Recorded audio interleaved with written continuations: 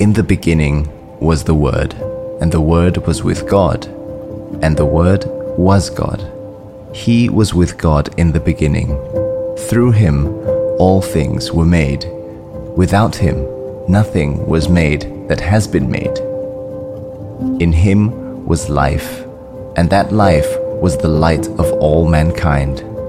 The light shines in the darkness, and the darkness has not overcome it. There was a man sent from God whose name was John. He came as a witness to testify concerning the light, so that through him all might believe. He himself was not the light. He came only as a witness to the light. The true light that gives light to everyone was coming to the world. He was in the world, and though the world was made through him, the world did not recognize him. He came to that which was his own, but his own did not receive him. Yet to all who did receive him, to those who believed in his name, he gave the right to become children of God. Children born not of natural descent, nor of human decision, or a husband's will, but born of God. The Word became flesh and made his dwelling among us. We have seen this glory, the glory of the one and only Son, who came from the Father, full of grace and truth.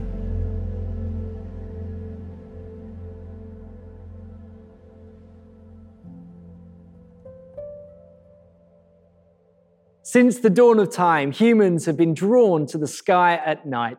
The otherness and greatness of the stars in the sky seems to pull us in to want to know more. And though many others created similar inventions, the telescope is credited to a guy called Hans Lippershey. And in his patent of the telescope, he described its action as that which is far away appears near. Now, at first glance, that is what we can think is happening at Christmas. That which is far away appears near. But as we look at the story, what we discover is happening is so much more. At the surface level, this is the story that we're told. About 2,000 years ago, a teenage girl called Mary, she's engaged to this guy, Joseph. Before they're married, they discover that she's pregnant. It's not his, and so he decides to, divorce her quietly, but because he's a good guy, he doesn't want to embarrass her. He says, we'll keep it on the down low. Then in a dream, he's told that this is God's plan, that this is God's son. And so he marries her. And then for tax purposes, they have to return to his hometown. And having been rejected by his family with no place to stay, he and Mary end up staying in a stable on a farm where she gives birth. Shepherds, not pretty ones, not nice ones, but rugged, rough men come from the fields to show him face. And again, they say they're sent by angels. Foreign wise men come and they bring some pretty strange gifts, and they say they've been led by a star. And then because the local king hears that this child is going to be a future king and gets worried, he sends in his soldiers to kill all of the baby boys in that town under the age of 2. Alerted in a dream, Mary and Joseph flee the genocide as refugees to Egypt and then eventually to a town in Nazareth, this backwater place in the middle of nowhere where Jesus grows up working as a carpenter in a small village occupied by foreign armies. Now, that is a really strange story. And to help us understand what it means and what it means for us, one of Jesus' closest friends, as he starts his account of the life of Jesus, starts with what you could describe as the director's commentary. It's like he says, let me pull back the curtain and show you what is going on behind the scenes. And one of the things that he focuses on is that at Christmas, it's not just that things that seemed far away comes close. It's not like, the kitsch Christmas film where suddenly love is a little bit easier to feel, but it's actually that God not only appears nearer, he has actually come near. Now, it isn't always obvious what's so amazing about this, and that's because we often think of God in human terms. But it's not just that God is far away that makes this hard. It's that he's completely other. In the 70s, after the Russians won the space race, when Yuri Gagarin, the first man in space, came back, he said, "I went up to heaven and God wasn't there." But that doesn't really make sense. We don't relate to God in the sense that somebody relates to somebody on the ground floor, that you might relate to your neighbors in the condo above them. It's not like you can say, "Hey, I popped upstairs and God wasn't in." We can't climb up to God any more than like I can get to you by like coming near to this camera in this moment. Like it doesn't work that way. We don't relate to God in that way. Instead, we relate to God in the way that the characters Romeo and Juliet might relate to their author Shakespeare. Romeo can't search for Shakespeare in the pages of the play. He can't even go searching in the rafters of the theater. The author is completely other. And this is our problem. God is not just a bit bigger, a bit older, a bit wiser. He is completely other. There is no one like him. This is how God is described in our reading. If you like, this is the headline of Jesus' CV. The Word was God. He is eternal. He is creator. He is the life and light. He is unstoppable. That's a pretty impressive CV. There is no other who can claim even anything close to being like this. And this is a problem for us. There is no way for us to approach him. But what John goes on to show is that God has done the unthinkable. In Jesus Christ, he has come close to us, that the Word became flesh and made his dwelling amongst us. See, it turns out that the otherness of God is not only in his greatness, but in his closeness, because no other would draw so close to me. And then the rest of his director's commentary goes on to show what that means for our lives, what it means that the greatness of God has come close to us in the ordinary. See, what we see is that things that we never thought could be reconciled are brought together. The reading began with, "In the beginning was the Word, and the Word was with God, and the Word was God." Now, some of the allusions of that opening are missed on us, but the original hearers would have heard the two great stories of their time being brought together. The opening words, "in the beginning," are the opening words of the Jewish Bible, the start of God's great story.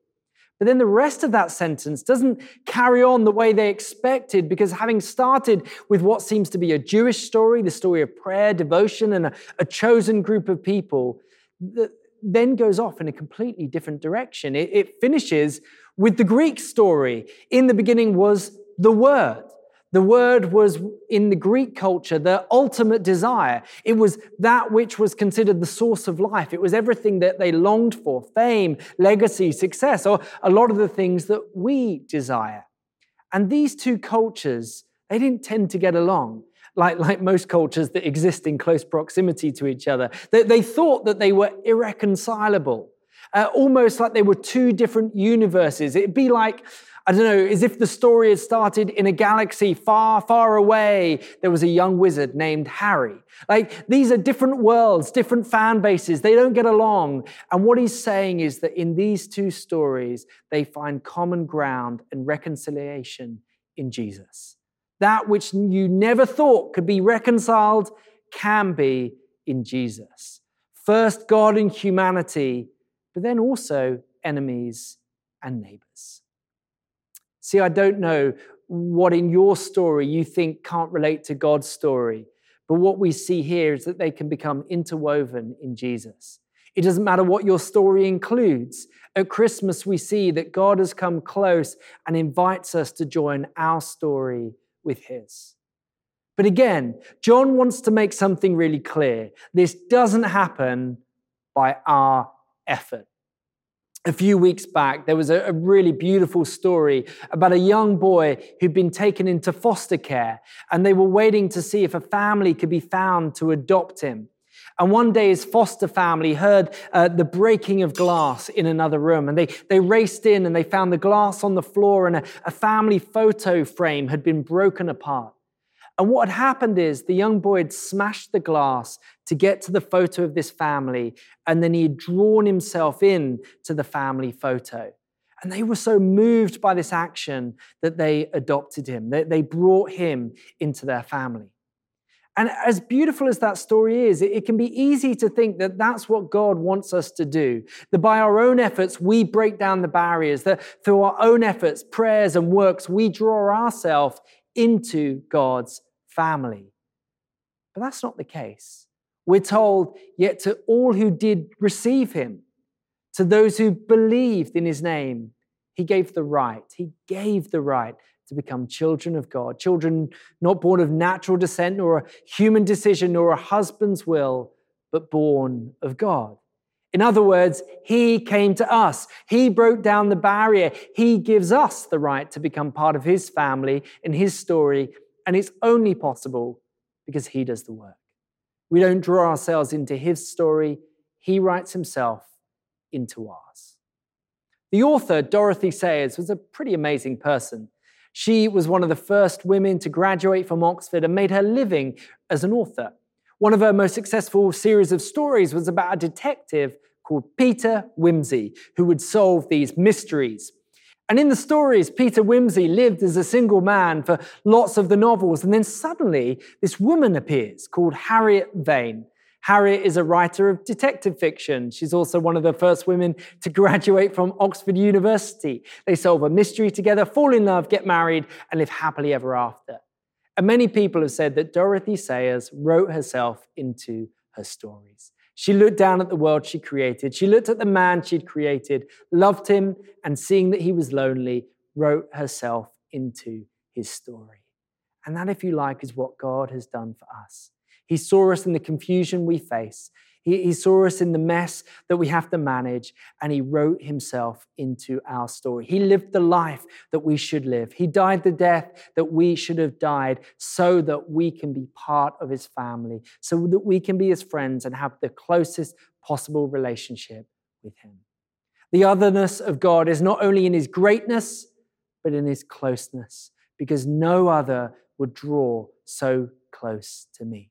And so the question is, do you want to allow Jesus to write himself into your life right now? It will change your life, but always for the better. And do you want to know that reconciliation, the overflow into every area of your life, to redeem, to heal, to restore, to bring that which we think could never be reconciled back together? And if you want to know that reconciliation, if you want to know that love, I'm going to pray a prayer, a short prayer, and you can echo that in your heart so that you can know that he is part of your story and you are part of his. Let's pray. Jesus, I thank you that you love me. I thank you that you looked at me and that you didn't leave me, but you drew close to me.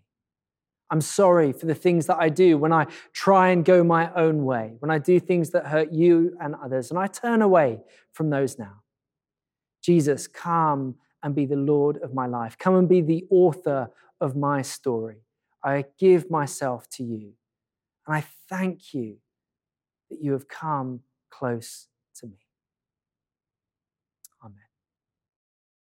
Amen.